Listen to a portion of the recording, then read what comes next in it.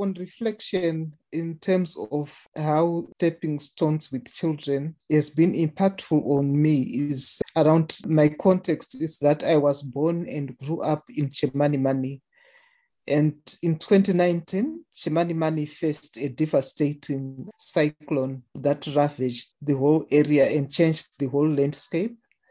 But besides changing the landscape, people's homes were flattened, livestock, homes washed away, even family members. Sometimes it was whole families, sometimes some members of the family, so that there are some survivors who lost family members.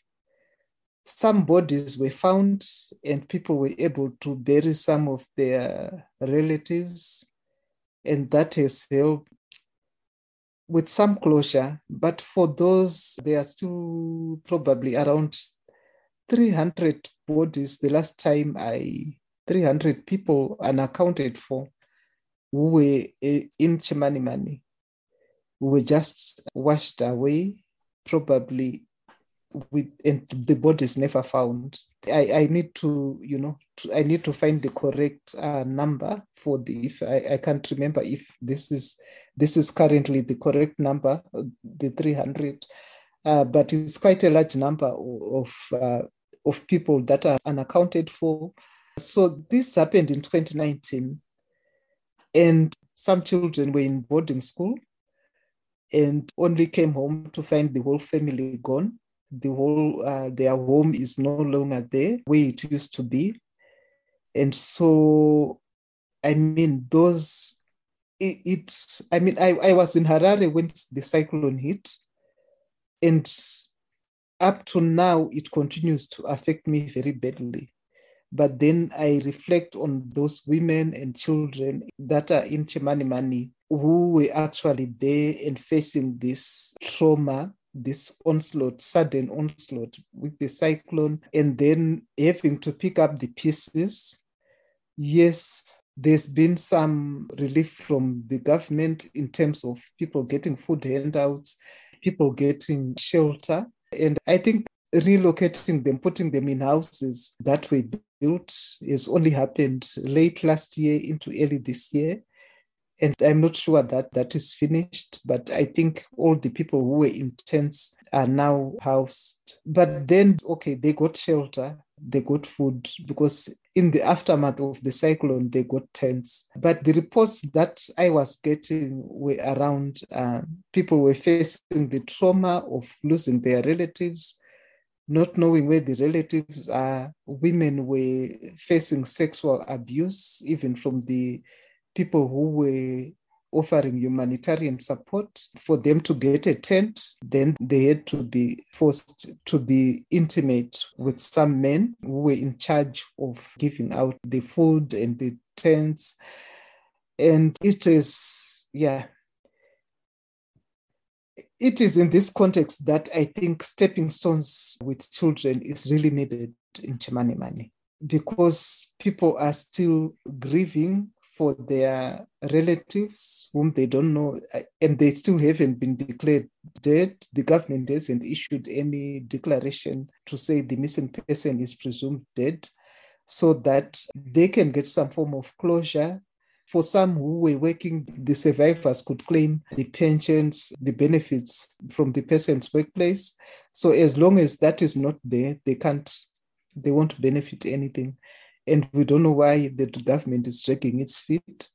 But in the meantime, what I know that can help is that Stepping Stones with Children program would help the community, the children and the community in Chimanimani.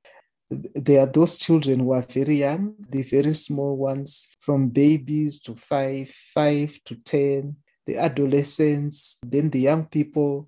There are those who are still in school, then those who are now out of school, and some had been out of school for some time in Chimanimani. And with the kind of unemployment in Zimbabwe, and Chimanimani being a very small place, that just before COVID-19 hit, it was already ravaged and businesses destroyed by the cyclone Idai. And then soon after, as they thought they were recovering, then COVID-19 hit and also affected the businesses that are there. And it means that unemployment is big, and the children out of school really would benefit from comprehensive sexuality education, because we know that there's now a lot of teen pregnancies. There's a lot of STIs. There's a lot of things happening that they need some form of training that's like stepping stones with children. So I think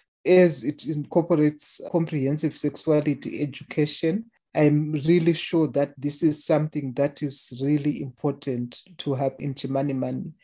And I know that there are local non-profit organizations that have been struggling to support the communities. And if they could be trained, yes, they are there in the communities, and there are organizations which people can relate to, close enough to the community, but distant enough to be able to implement the stepping stones with children effectively. So the reason I mentioned that is that I would find it difficult for an organization, say, to come from Harare or to come from Mutare to go and do the training, maybe training the trainers, yes, but then the people who are actually there close by the communities and actually monitoring and seeing that the program is working actually in that district, in that area.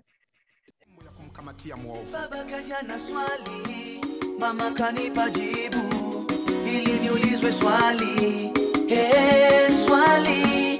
Baba kajana swali, mama kanipa jibu, ili niulizwe swali, swali. Asanteni ndugu zangu, marafiki zangu, asanteni majirani zangu.